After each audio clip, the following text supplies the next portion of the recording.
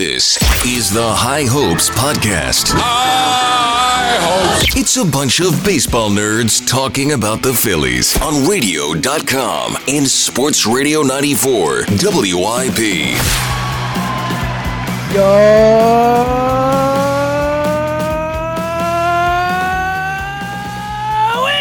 It is another edition of the High Hopes Podcast. Jack, if you had told me Friday morning that we would be doing this pod and not be completely despondent about it, I wouldn't have believed you, because that game on Thursday was maybe even more embarrassing than the 13-0 loss to the Reds. Like, the lifeless, embarrassing performance against a team that had lost 8 straight games in your freaking ballpark, not even showing up for it. And then Nola gives up the 3-run shot in the first the next day. And we're like, well, this is going to freaking suck. Like, what the hell?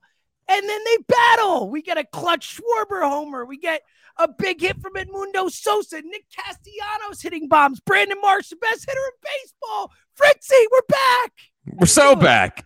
And Thursday night, I understood it. It was like, what a despondent, brutal, awful, what are you guys doing kind of performance where they just came out lifeless. And I said it after the game, like, they look like a team that had just played 2 games on Tuesday, played a day game yesterday. They get to return home for the first time in like 8 days, and they get to face Ryan Feltner, who had like an 8 ERA, and the Rockies team who had lost 8 straight.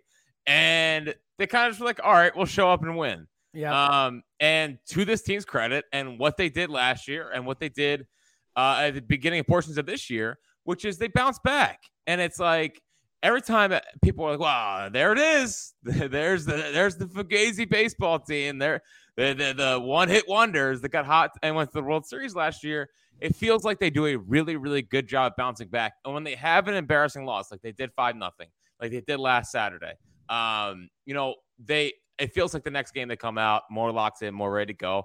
And we have to understand that, like, bad games happen. I mean, bad teams beat good teams all the time. I mean, worst teams in baseball will still win 60-plus games. Maybe not the A's. Not the A's, buddy. Maybe not the A's, pal. But like, it's good to see them kind of starting to right the ship. And I know Thursday night was bad, but I still genuinely felt the last week and a half of baseball that we'd seen from them, James, was closer to them starting to break through and be the team that we believed in this offseason. And like, taking 3 or 4, coming back in some of these games, not always being the prettiest brand of baseball, whatever.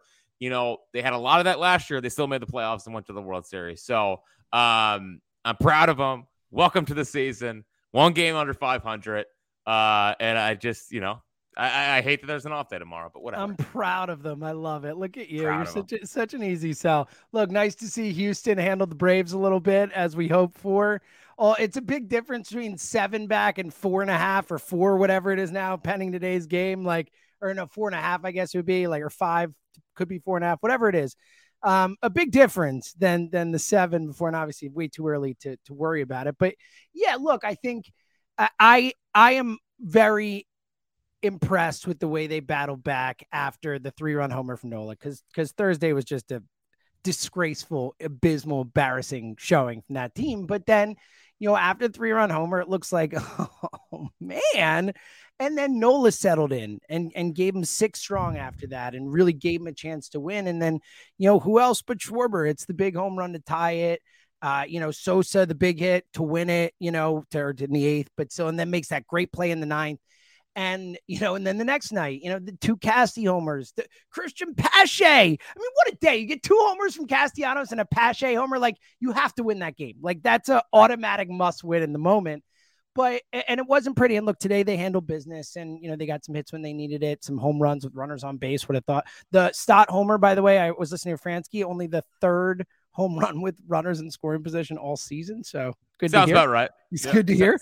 Sounds about right. But look, you could look at it and say, listen, they should have beaten these teams that, on a higher, they should be better than 11 and 12 based on the schedule to start the season like that. And that's fair. They should have, won more against the Reds. They shouldn't have, they should have swept the Rockies. Jack said it going in the weekend, or else probably like, it's a sweep. It's got to be a sweep this weekend. And, the way it happens, you're happy with 3 or 4. But the flip side, they've won 6 of 8. As much as it doesn't seem like it, they've won 6 of 8. And to your point, I think seeing them battle through adversity, and I know it's not serious adversity, but early season adversity, and when they really have to get hits or make plays, we've seen them make it. We've seen guys bear down. The bullpen, 0 runs allowed all weekend. Oh, the 3 games they won, 0 runs when they needed it, especially in those first 2 games. Like today, obviously a bit of an easy one, but the first 2 games were close. They were losing. The bullpen kept them in it. So I'm with you. 11-12 is not amazing, and I still think you have to be more disappointed than not with the start of the season.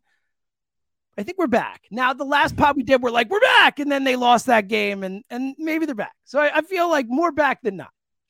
Well, I just think that all the signs are there that they're a good team. Like we've been over this. I feel like the last, after the first week freak out, which I think was kind of justified because it was like every facet of the game they were just dreadful at, where it was just like, how about you guys just be Major League Baseball players? Maybe a crazy concept there.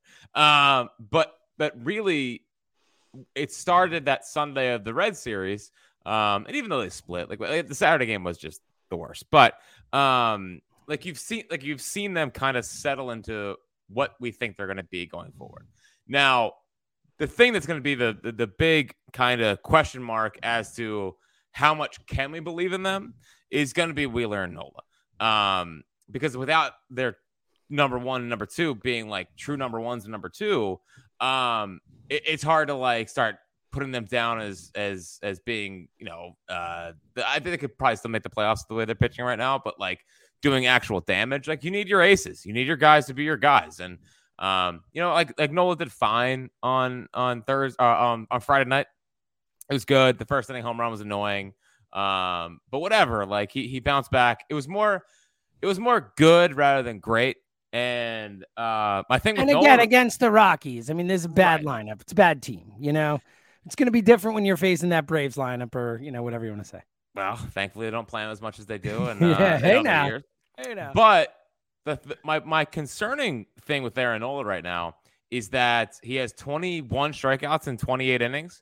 His strikeout per 9 is 7. His career is like 9.5, 10. So he had 3 strikeouts on Friday night, which is just like, I mean, if he wants to be a contact pitcher, whatever, but like the Aaron Nola that was 4th in Cy Young last year and like has been a very valuable pitcher in the last couple of years. And what made him valuable was taking down a ton of innings, not walking anyone, and striking out a ton of batters.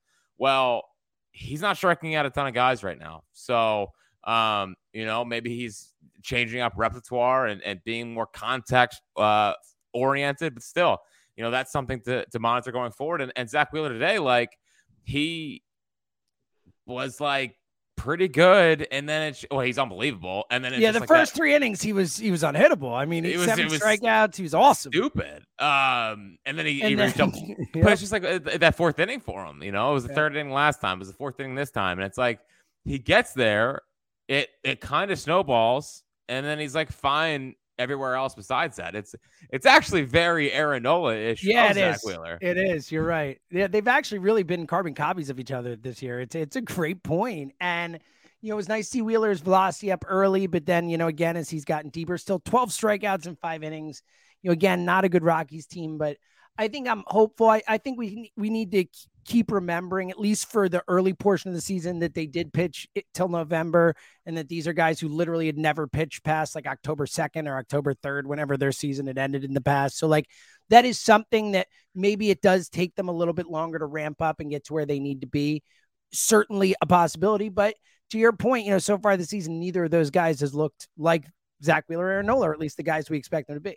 So the interesting part about Wheeler's start today is that I agree with you. The velocity was down, but what's so weird about him is that he did throw like a couple of 93-mile-an-hour sliders. Yep. So it's like maybe this is them easing their way into the season, because when he went back out there for the 6th, his fastball was back up to 96, 97. And maybe like this is part of their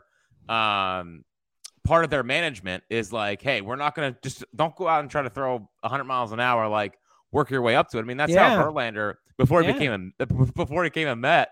That's Verlander pitched a ton of innings, like first inning 92, 93, and then by the 7th, 8th, it was like, oh, there's 100. Yeah. So maybe that's what they're doing. But I think it's encouraging that at least like a 93-mile-an-hour slider doesn't happen by accident. Yeah. So I think that means something. I thought it generated. The stuff had life today, especially early 100%. On. I mean, it looked Wheeler-esque.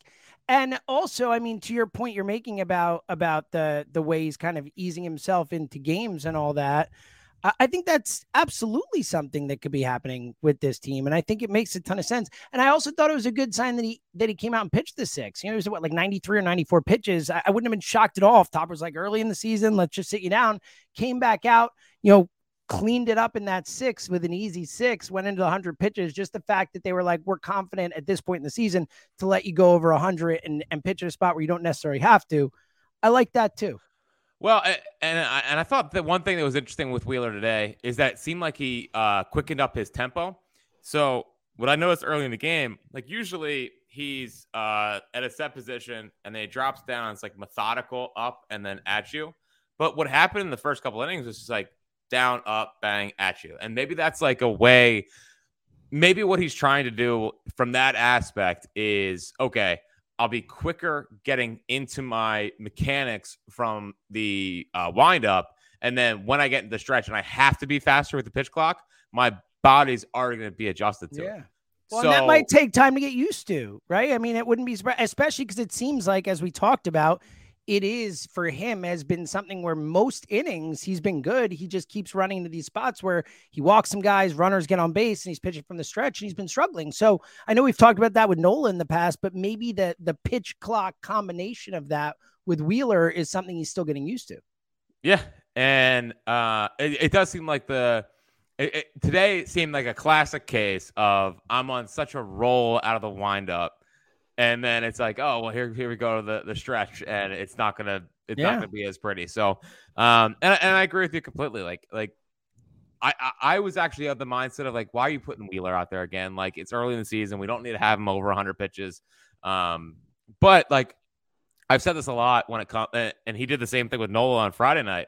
Is that Nola easily could have been done after 6? But he went 7th. Yep. And what I've been like kind of harping on the final outs that I'm sure that you are downloading and listening to on your walk in. I'm doing one of those things. Thank you. Always appreciate the support. But no, I'm just kidding. But what I've been saying is that like I want when people freak out about pulling Nola or pulling Wheeler, like should have pulled him earlier. Like, what are you doing, Rob Thompson? You're an idiot. My pushback to that is these guys have to learn to pitch through that.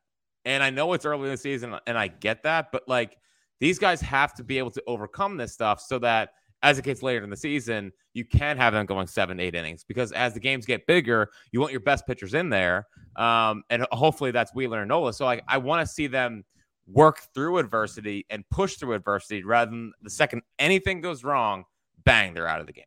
Yeah, I think it's a great point. It's a mentality thing, and I think it's a great point. By the way, I like the Miller Lite you're drinking. Shout out to Miller Lite, presented by Miller Lite, of course. It was nice to see. I felt like almost every time I saw a shot of someone drinking a beer this weekend, and by the way, sold out crowds. Awesome to see that. You know, you want to talk about Rockies, buddy? Yeah, with the Rockies in town, it's not like that's a draw at all. Like, there's not one guy on the team you're excited to go watch play baseball in person. Well, unless you want to like make sure CJ Cron's a Phil. Well, CJ did audition, man. He did. Wow. He brought a little bit. Yeah, but I felt like every time they showed a shot of someone drinking a beer in the ballpark, it was a Miller Lite. It warmed my heart. It's a beautiful thing. Welcome. I mean, you're welcome. Yes, that's right. I mean, I wasn't going to do that, but I was doing it a little more subtly, but sure. Yeah, you're welcome, Miller Lite. That's what we're here for. Yeah, it's popular beer. And I mean, I don't know if that's fair. Like, you're not there to see Ryan McMahon. You're not there to see. Oh, yeah. It was Charlie Blackmon. Yes, Charlie This is the first time. This is the first time he didn't kill us ever. Yeah, first time ever. Heading into the series, I believe was a career 333 hitter. Yeah. If my numbers are, it's either 333 or 309. But either way, the guy has just crushed us for it. Feels like anecdotally he always crushed. I think even Franzke said that when after the last infield hit. He was like, well, he's like, we'll take it. And he's like, I feel like this is the first time Charlie Blackmon hasn't crushed us. So yeah. I'm right. We said it going into the series, but yeah, that Rockies team is pretty bad. It was amazing. It's pretty bad baseball team. It was amazing how many, just absolutely, you want to talk about 2017, 2018, you and I just nerding out to fantasy baseball guys that they've had. I mean, between obviously some of the studs like Blackmon. McMahon, you mentioned, is definitely one of those guys who forever you're like, ooh, Ryan McMahon. But then it's like Dinelson Lamet, who I will always love, Jose Urania, who I never really liked, but always had good stuff.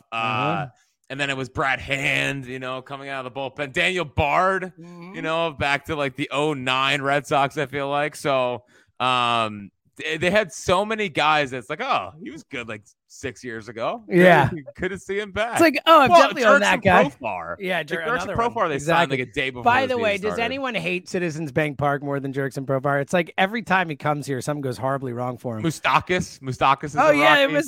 Yeah, it's hilarious. There's so many just Harold Castro's in Rocky. Sure. Brent Suter, who I hate. Ty Bloch, they have so many of these guys that have just been around forever that they just decided to put on the team. But I was happy for Jurickson Profar because there was a check swing in the 8th or 7th or whatever, and they said no, it was not. Yeah, it was not check swing. Yeah. I was like, oh, you got one, buddy. You finally got one. Pal. He trapped 2 balls in left field. I've never seen that happen. It was so weird. It was he just loses his mind when he gets here. All right, let's talk before we get to the bats. Let's talk about the bullpen because I mentioned it before, but I mean, really, we talked about in the last pod about how you're starting to see what it can look like at the end of games. Unsurprisingly, in case you missed it, Andrew Bellotti put on the IL with a arm falling off of his body because of overuse.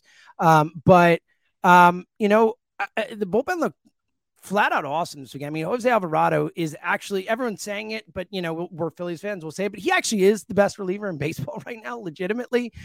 Soto has been unhittable for his last few outings. You mentioned it last time, even Kimbrel's getting big outs, got big outs last night. Sir Anthony looks back. I think of all the things we saw this weekend, the bullpen was the thing where you could be like, yo, buddy, that looked impressive. Yeah.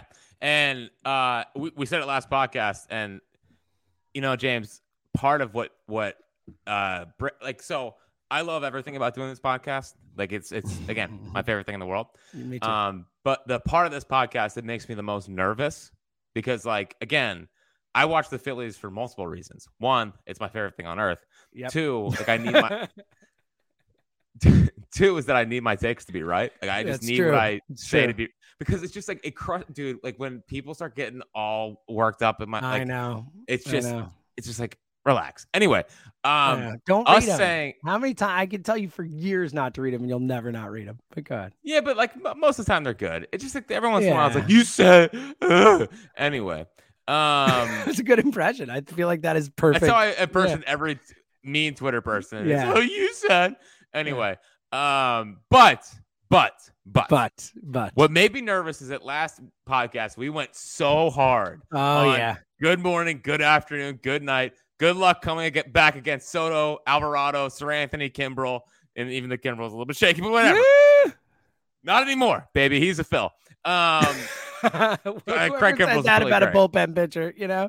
Oh yeah, bullpen pitchers come here to be great. That's what happens. I just want to know dude, they were up 7-3 in the 7th or 8th today. Mm-hmm. And I was just I wasn't even stressing. There was so little. I missed it. I missed the batter. I don't miss batters. I went to go and hang out. I had to grab something for Jill. And I was like, I'm not even worried. I know when I get back, there's going to be an out. I know it's not going to be a disaster. Look at you. Because what those, again, good luck coming back against those guys.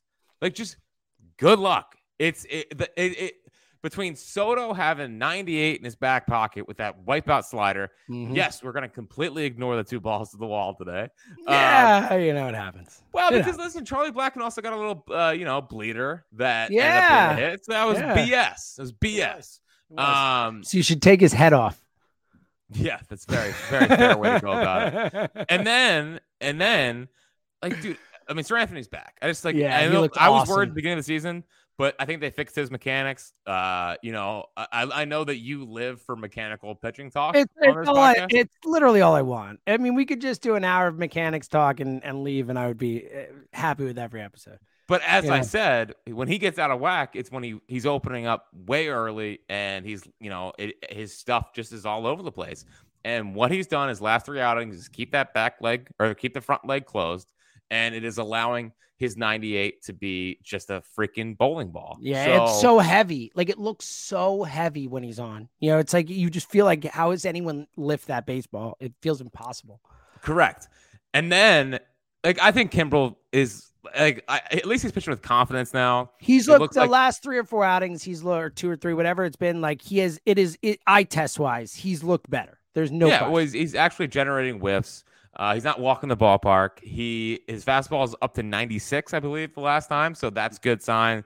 The slider's staying in the zone long enough to be, tunneled okay off of a fastball. So whatever. Kimbrel is going to cost some games. I feel that way. But I think at this point, I believe you can trust him. He's going to be good more often than not.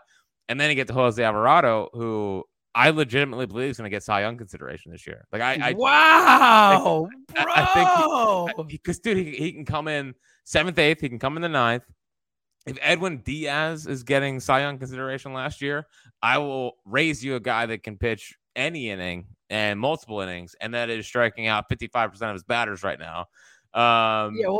He's pitched over 19 innings. I think he's got he's pitched 9 innings. He's got 19 strikeouts and 0 walks. He's 9 1/3 or something. 19 strikeouts, 0 walks. That's we don't curse on this pod. I don't know how to describe it without cursing. That's how ridiculous it is.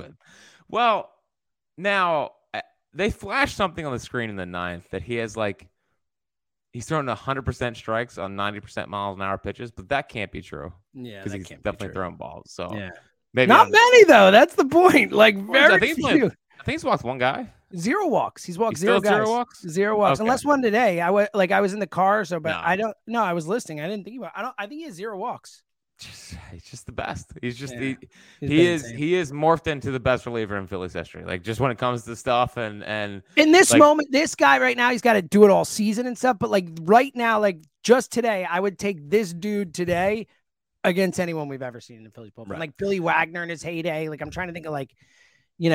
Leggy. Yeah, but even then, we talked about it last time. It goes Alvarado. It's Alvarado's nastier. Lidge, Madsen, Romero for that little bit there, I thought was Alvarado-ish. Mm-hmm. Billy Wagner wasn't quite the same. No, Billy Wagner is the only one where you could look at and be obviously the only one who throws as hard. But Alvarado's stuff is insane, dude. It's insane. Just think about it this way, right? Billy Wagner threw pretty much just 100. I know he had a slider, but Alvarado is 100. But it moves cuts and sinks. It moves all over the place. In, out, yeah. His cutter's 94. Wagner threw 100 when most guys didn't. Now everyone throws 100. Wagner's 100 was faster than everyone else, but I'm with you. He didn't have the arsenal that Alvarado has. He just didn't. I would put 2014 Stutz in there. I don't think many people would. Of course. I can't believe we didn't mention him off the top. It's a bad job. It's a bad job. Bad job. But the thing with the bullpen is right now, at least, is so these guys are obviously those 4 you feel good about, right? You feel good about Soto, Alvarado, Kimbrel, and Sir Anthony. And I feel like we're a mere 2 weeks away from that being put on a t-shirt. I mean, I feel like it should be. But you feel good about those guys. And then I think Brogdon's continuing to he is such a confidence pitcher that he needs some good outings. He needs fastball. He can't just be cutter changeup guy. He needs that 95 mile an hour fastball, I believe, to continue to develop into one of the guys that they can fully trust back there. But I think with Brogdon right now, and you talk about important aspects to a team, I think they have their guys for when they have leads. But just as important is guys when they're either tied or down or down 3-2, 3-2, 3-1, those kinds of games. And what they have to find now, James, in order to get this team back to being top of the NL is they have to find guys that won't extend leads. You know what I mean? Where it's like you're down 2 and you bring keep this guy in games. Just keep you in games. I think Brogdon's one of those guys. Like Bilotti getting hurt, like isn't the worst thing from the standpoint of like I think he needed a break, and I think that I agree. He was clearly not what we saw last year. He's he threw a slider like a million, feet out of the strike zone the other day. So and then the one wild card that we haven't totally factored in yet, which we talked about a little bit, but like, dude, Matt Strahm when he gets put back there. Well, that's what we talked about last time. Yeah, it's such a difference maker. They don't have anyone like him there.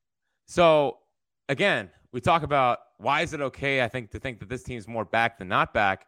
The bullpen's rounded into form. I think the lineup's coming. I mean, they had 4 home runs today. There's a couple more balls hit out of the ballpark. Their average is still really, really good. Starting staff's like probably the one thing right now that's a bit up in the air. But also like Wheeler and Nola were good enough to win them ball games at this point. And it's almost like you have to hope that a month from now, it's like, okay, bang, there's Zach Wheeler and Aaron Nola. And you got Ranger coming back, and we are both big Ranger Suarez fans. And we think that, assuming, he can get healthy and stay healthy, I think that's a real bonus for this team and for the rotation. All right. I want to get to the take bag in a sec, but let's do it, buddy. Let's do it. The Nick Castellanos game. 2 freaking home runs in a game, both to left field, no less. Like golf that one out of there. I just, what a thrill, man. What a thrill. And big home runs. The second one, like that second one, a really important home run to give them the 4-3 lead, which was what they freaking won by. Like, that was, we talked last pod about how, even without the power, just the confidence and him going up there and getting walks and having some command of the strike zone and not flailing and stuff and just looking confident up there was such a massive upgrade over what we saw last season. Man, if he could add a little bit of power, Jack, and if we could be talking about 20 or something like that, I mean, we talked a bunch and we got some homers today, but, the Schwarber one, the Pache homer, obviously we got some homers this weekend, but this team has not hit a ton of home runs comparatively this season. If Casty can give you more than you're expecting, that would be huge.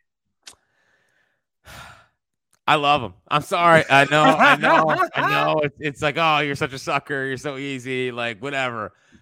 I love him, dude. I'm so Castellanos being back to being the Castellanos that we thought we were getting is like, it's bringing me the most. Well, that's not true. Well, it's close. There's a lot of things that are bringing me a ton of joy in this team. He is in my top 4 of things that are bringing me the most joy. And the home run yesterday and the 2 home runs, the second one getting out, a little wind blown, but whatever. We take it. A little bit. We'll take it, though. Look, if it was last year, it would have got blown in on Castellanos. So, sure. Just evens out. It evens out. Water always finds its level. That's but right. I think we said this last podcast where it's like, right, I'll take the doubles. I'll take the average right now. And then as he gets more comfortable, we think that the home runs are going to come. And that's how I felt at the time. And it's good to see that that's already starting to kind of come to fruition, which, like, he started the ball with authority. Like, not only was it 2 home runs last night, that freaking double in the 9th was dude. Rope, ripped it. man. Yeah, like it was an absolute rope. So he's barreling the baseball. He's not striking out all the time. He's not chasing. He's doing the classic Castellanos things where, like, if he is forward, he's still able to flick the bat on it and poke it over the third base or shortstop or second baseman's head and or just even get a foul ton it of off, like where it was never doing that last year.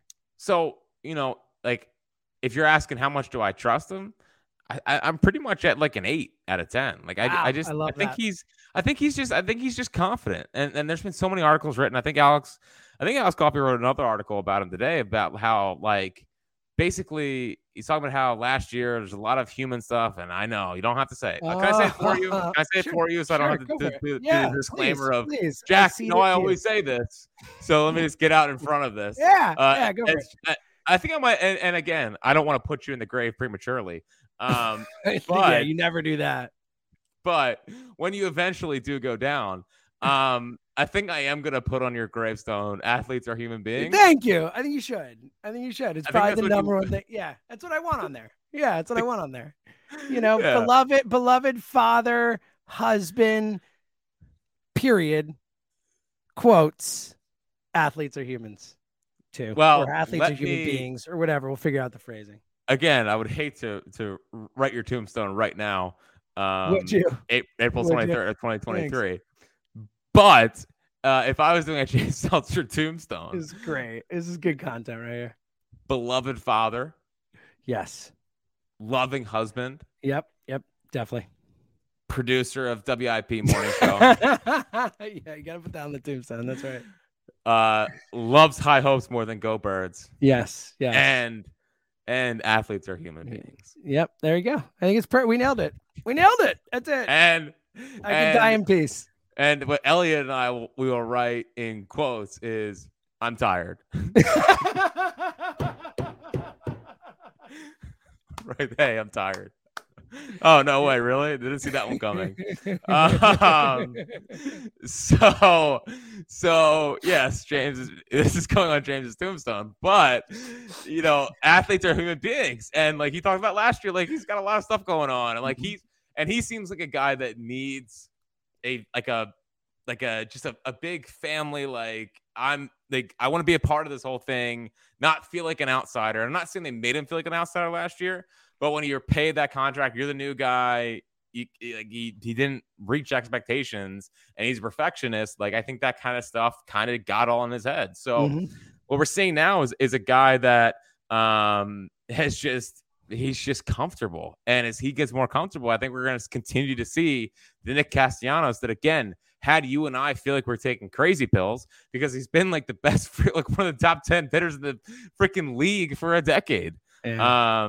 So I feel pretty good about where we're at with Castellanos, and that was good to see yesterday. Good to see him get another hit today. Good to see Trey Turner leave the ballpark again. Hey, about it. All he does is hit home runs. Well, I think last year he had won his first 34 games. So maybe this is something we have to kind of learn with him, is that he's a bit of a slow starter when it comes to hitting for power. But the Castellanos bounce back season is having me very, very excited. It's thrilling, honestly, especially because we were so pro it happening in the spring training and prior to the season. So to your point you made at the very top of the show, it's nice when your predictions don't go wrong.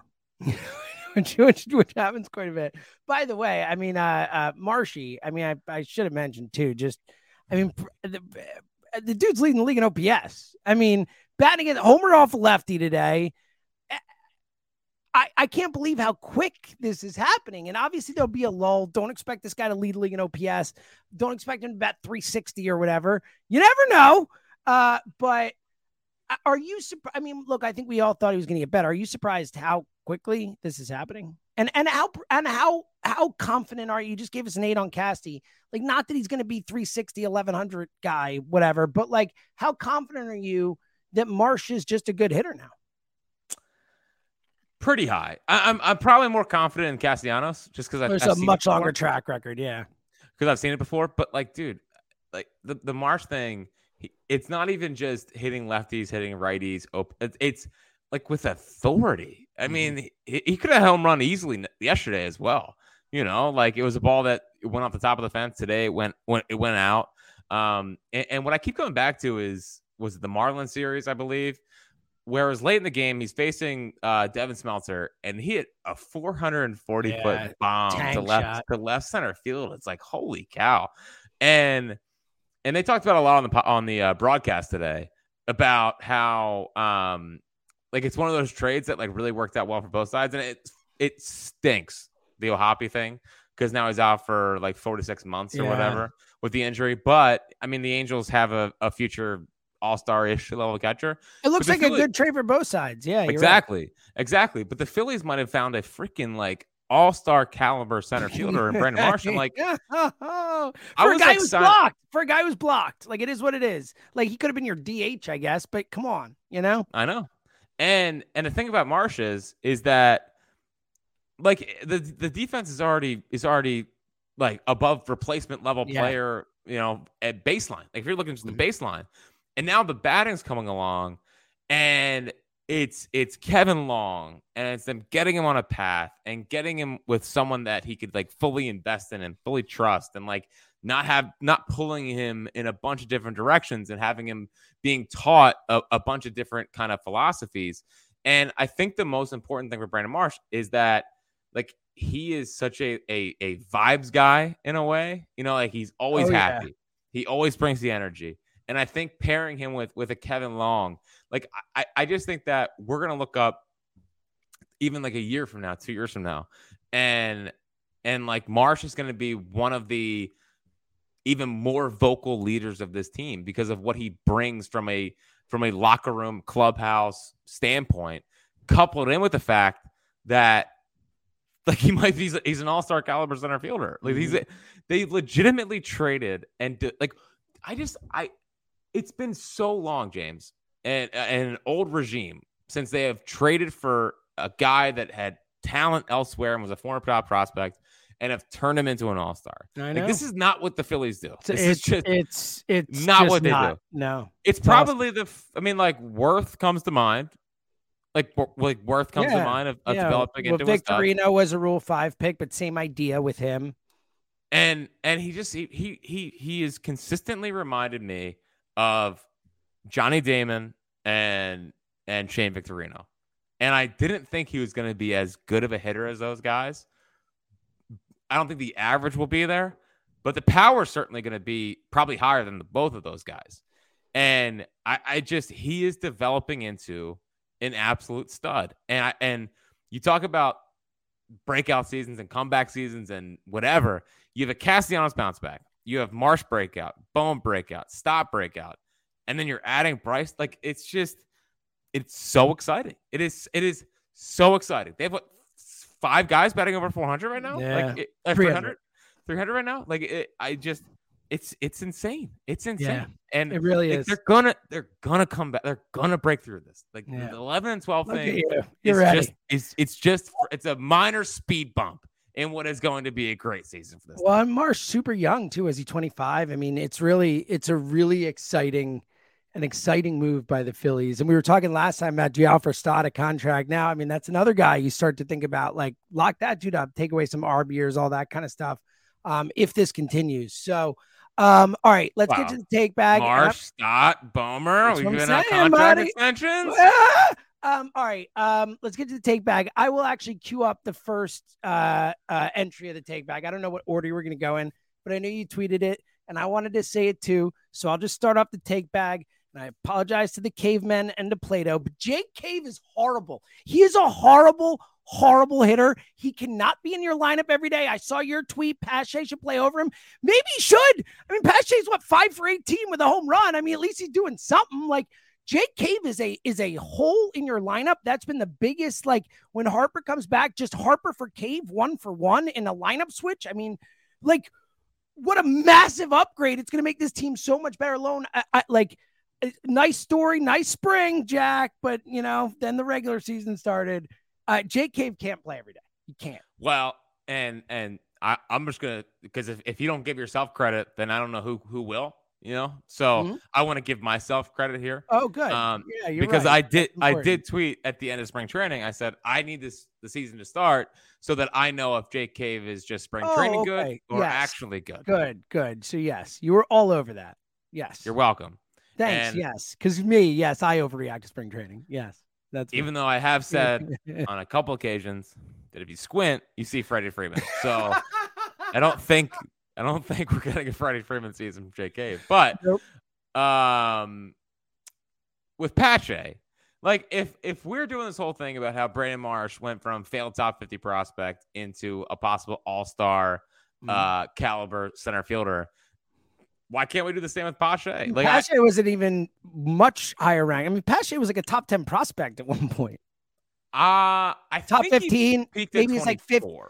Are you I sure? I could have sworn he got into the 50. And look, it depends what lists you look at, right? I mean, he might have been like whatever, but he was a top 20-ish prospect, and Marsh was a top 50-ish prospect. Right. And once again, I never, ever said that Christian Pache was massively overrated in prospect circles. No. But the thing is that, he's actually hitting well. I know he's it was a disaster early in the season. I think the big thing to that point would be that, he'd been here for a day. Maybe let's give Kevin Long more than a couple days to figure him out. And with him now is that you see confidence beginning to grow. He's making, I think, more contact. He struck out like on 3 straight pretty good sliders yesterday. So whatever it happens, but he also it's a pretty big home run. I mean, that was like deep in the center field. Yeah, and he had the other hit too. So. Yeah, and I think with Pache, worst case scenario, dude, is that like what fly ball is getting in with Marsh and Pache? You could probably just play 2 outfielders. I mean, honestly, they could probably cut. I mean, especially with like Castellanos and Schwarber out there, like what are they really doing? Like just let Marsh and Pache cover the outfield. Am I being a little too Phillies blinded to say that like Castellanos has been pretty good defensively He's actually been decent. No, he hasn't been like he's definitely taken a step forward, right? I can't say pretty good, but he has been better than last year. And to your point, the arm is pretty good. He's been solid, like not unplayable, which is what he felt like at times last year. Well, the funniest part about Castellanos is that he came up as a third baseman, and I feel like the one thing he struggles the most with as an outfielder is the ground ball. I know it's like, and today they could have gotten. I can't remember who ran over. I think it's Profar. I think it was Profar. Like they probably could have gotten him if he fielded that clean. Like they probably had that out, and it didn't end up mattering. But yeah, it is. But when he comes down like tracking a fly ball and getting there. He's gotten like way better at it. Like I didn't think that this was going to come from Castellanos. So add that to the breakout season for him. But like Pache, like just at this point, you traded for him. Jake Cave's always been just meh. Like you worst case scenario is you get Gold Glove, center field, left field if you play him every day. Best case is like, hey, what if he continues to develop? Like I don't think it's a real asset. He keeps reminding me of at the plate is BJ Upton. Like the swings remind me of each other. I think he's a pretty good defensive player. BJ Upton was, and BJ Upton played multiple positions throughout his career. And he's never going to be a big home run guy, but like anytime he hits that kind of home run in that spot, the deep center field, like there's something there. So JK's not good. He's never been good. He's bad. Like he's actively bad. Yeah. So just freaking. I don't hate it. Pache. I don't hate it. Well, especially we're like 2 weeks away from it not mattering. So, just get me to Bryce. I don't think he has a hit off a righty yet, but he is batting .400 against lefties. So there you go. Yeah. All right. Face more lefties. Yeah. Give us more lefties. Please, managers, put lefties into face Pache. It's good managing, I promise. All right. What do you got in the take back? I thought Sanchez looked better than he had in years past. Solid. Got him into the fifth, in that spot. It was fine. Him and Falter are pretty interchangeable, but I think Falter gives you a better chance to give you 6-7 innings, whereas I feel like Sanchez will strike out more, but it's more 4 2/3, 5 innings. I agree with you. Than Falter. So worst case scenario is hopefully they found someone that can come up and give them a couple of innings. Cody Clemens had a home run today. I know. How about it? Something I never thought I would see. Which is more surprising, the Cody Clemens home run or the Christian Pache home run on Saturday? The Christian Pache. Yeah, for sure. It just is. Yeah, just is. There was nothing worse than I don't know if you experience this more than I do. So when I watch games, I have TweetDeck up and I have all the notifications on from MLB and stuff. So like I get and I literally. I pay for cable because I can't deal with delays. I know. We've talked about this before, yes. The freaking Peacock feed is so slow. Dude, it's awful. It's awful. I'm getting notifications as the ball's like as the pitch is about to come. I'm seeing tweets about like they're two pitches ahead. You get way too many notifications. I would lose my mind. I don't have any notifications for anything. It is the worst. It is the worst. So like I will never buy a streaming service until they figure out how to have things quicker. Like, I think that's a fair argument. I just don't look at my Twitter during plays and stuff. Yeah, I know, but it's hard for you. I know. We're different people. Well, it's just, we're different people. It's okay. You are who you are. You got to think about the brand, all that good stuff. You're way bigger Twitter influencer than I am. But it's funny because obviously I have no sympathy for you in this specific case because this is my life. But it is funny because I was out in the burbs today. We went to see Emily's dad, and I was listening to the game on the way back. And it's so funny because I will like when I'm in the car, or like especially not as much when I'm in the car, but when I'm listening and I'm not driving, and I'll be like looking at my phone or whatever, I'll always be like, oh no, don't look at Twitter, I'm behind. And they'll be like, oh no, wait, I'm listening to it on the radio. Like I'm not behind. I'm actually as live as it could be. So like it does scar you, where like even when you're watching it live somewhere, I'm always worried that I can't open Twitter because I'm going to find something out. So, it's my life. It's very old school of you, I will say. I know. I physically can't except do it. cord cutting is very new school with me though. So it goes both ways. It is. Yeah. It is. See? I'm a paradox. I know. Well, listen, whatever. I hate the Peacock thing. It drives me insane. Like, just please, can one of these streaming services figure out how to make it as close to live as possible? I get it. Anyway. I get it. It's a fair gripe. I thought Zach Wheeler was kind of rushing in the fourth, but we kind of went over that. I had that written down. But you can skip it if we already talked about it, right? You didn't have to just because you wrote it down. I want to make sure that it was double down. Okay, good. Yeah. I need broadcasters to stop calling Jose Alvarado Jose Alvarez. Matt Vasgersian thought of Jose Alvarez today, and it's just Jose Alvarez got smoked in the nether regions in his last game as a Philly. And this is Jose Alvarado's developed into one of the better relievers in all of baseball. So if we could stop doing that, that'd be great. Please stop disrespecting Jose Alvarado. And I believe if Jose Alvarado was playing in the NBA, he'd be the hitter would be suspended for at least a couple games. That's for sure. The NBA's got a problem with guys. Yeah, it's an epidemic, Jack. It's an epidemic. It's the biggest issue facing basketball right now. These guys can't stop. I know. And look, I totally agree with what you're saying. Jose Alvarado, respect the man. But Please.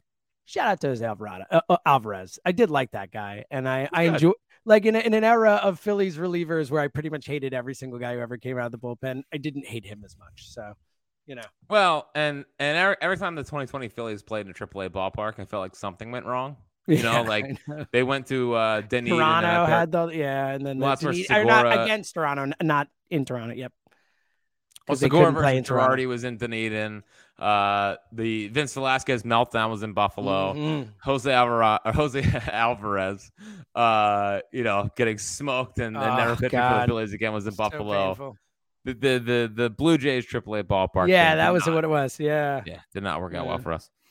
And you know how I am big, James, on finding like my lucky thing, yes, do I? Yes, people, your spot or your shirt or this or whatever. Yes. So famously in 2008, I sat in the same spot for every game, and hence why they won the World Series. Same with the Eagles Super Bowl run at WIP. You had that spot in the studio where you had to be. I know. I lean on the spot in the studio at WIP at 400 Market, and that's why the Eagles won the Super Bowl. Yep. Last year was tough because we were at a lot of the games, so it was tough to find the thing that was going to lead to bounce backs. I don't have the numbers in front of me, just full disclosure. But last 3 games, I've worn the High Hope shirt, the new High Hope shirt, and they're 3-0. And when they went down today, I went upstairs and I put it on. No way. Yeah. Oh. Yeah. So whether it's the High Hope shirts, is that what you're saying? That's like the thing. I pulled out all the stops today. All the stops. I put on the High Hope shirt. I bet on the Rockies. I had I cracked open a Miller Lite and like when they were down. So all 3 led to a Phil's victory today. So in fact, you know what? Hold on. People who are watching can see this. I'm standing up. Thank you. That's beautiful. I can't sit down and do it. Like I have to give you what you deserve for that. Thank you. It does take a brave soul. It does to change shirts, to bet, to drink. It's really putting yourself out there, man. Thank you. Brave. Brave's the word. I appreciate you going brave because that's the word. Would you say that it's probably too much for April 23rd? Betting, having beers. Yeah. I think no, it's not. No, it's just because you know what? If the players are going to go out there and play 162 and slog through the dog days and bring it every day, you know what? You need to too, because you're basically on the team in your mind. Well, I don't know if it's in my mind.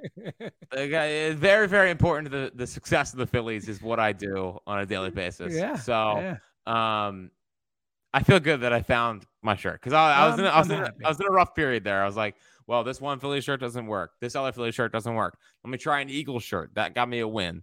And then they lost the next two games. I put on the Eagles shirt. Bang, high hope shirt. Phils get hot. So it's good. Season can officially start now. It honestly is my favorite thing that's been said the whole pod, and I really enjoyed the pod. What about your tombstone? Yeah, I love that part too. You're right. That was very fun. Yes. Great point. Thank you. The tombstone and the high hope shirt, my two favorite parts of the pod. So I'm happy they happen. Good. I'm happy for you too. Yeah, I just like that you think of what's going to be on my tombstone. So every day. Someone say it's counting down the days, pal.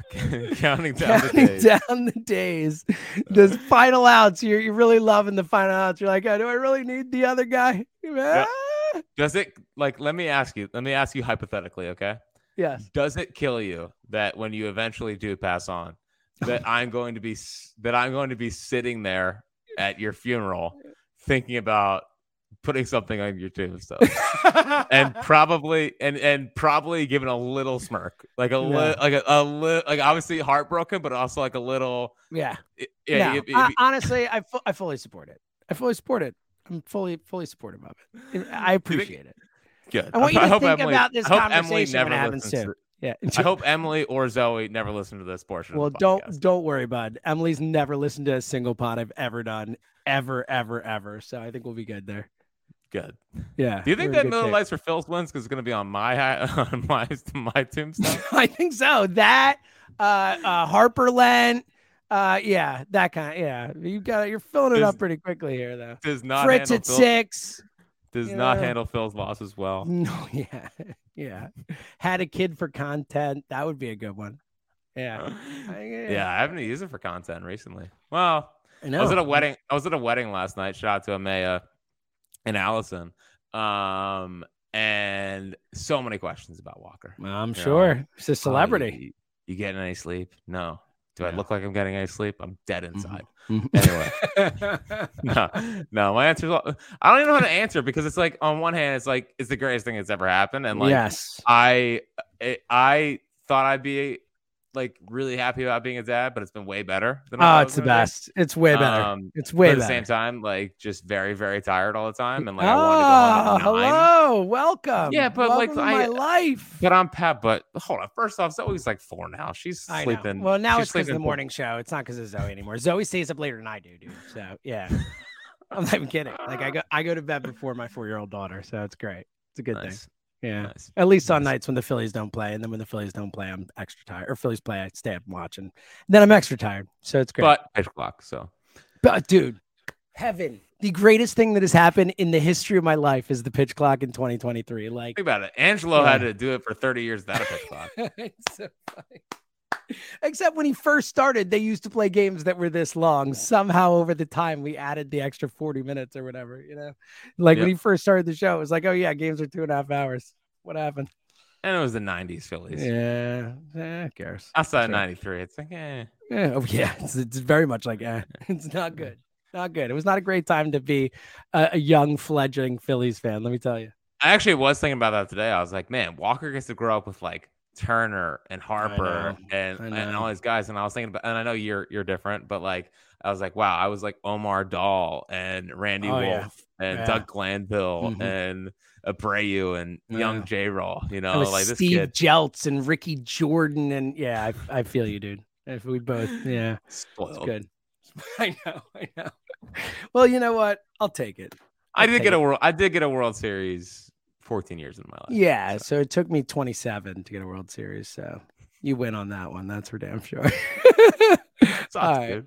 Yeah, it did. Well, we won it. It's all good. Yeah. Let's get another. That would be pretty cool. Because now it's been 13, 14. So for the whole time it took you to get one, I've waited for the next one already. So, all right. You got any final thoughts, buddy? My final thought is it's pretty much bedtime for me. My final thought is shout out to the Angels for trading away your best center fielder in team history to the Phillies, and thank you once again. So trade an actual winner. traded an actual winner to the Phillies in Brandon Marsh. So I love it.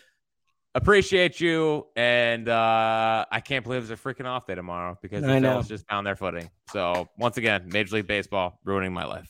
Yeah, I will take it because that means I can go to bed at like 6 o'clock and get some good sleep. Oh my gosh, gear up for the week, so it'll be great. All right, we get it. We'll be back later in the week. Obviously, final thought. Draft this week, all that. So we'll Bijan or bust. Obviously, Bijan. Oh, that's your final thought. Yeah. And Bring people me get, look at this. Look at this guy. Look at this guy over here. Are you gonna do an Eagles chant or something too, or? No, never. But no, it's just like bring me Bijan. Bring me Bijan. That's fair. If they draft Skoronski, I'm more worried about the Phillies, but no big deal. No big deal. Yeah. I would never be worried about the Phillies. All right, we'll talk to you guys soon. He's Fritz himself.